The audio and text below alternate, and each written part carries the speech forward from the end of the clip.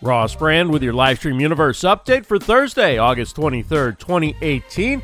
If you livestream sports or other types of events or are interested in doing so, you'll want to check out Wirecast Live today at 5:30 p.m. Eastern. Andrew Haley interviews FanTag creator Brian Dombrowski. They'll explore how media departments, schools, and communities can use FanTag to manage all their video in one place.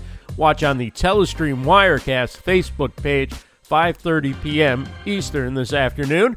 And if you're interested in a free trial of Wirecast, head on over to livestreamuniverse.com/resources. That's livestreamuniverse.com/resources. Also on today's viewing schedule, 2 p.m. Eastern, it's the Bot Signal with R.J. Redden. She'll be talking about bots for online events, including live streams, webinars, and workshops. View on the Black Belt Bots Facebook page.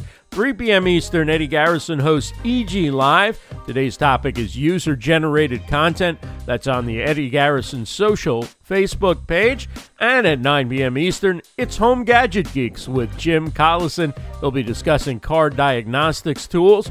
View at theaverageguy.tv/live. For LivestreamUniverse.com, I'm Ross Brand. Have a great day, everybody.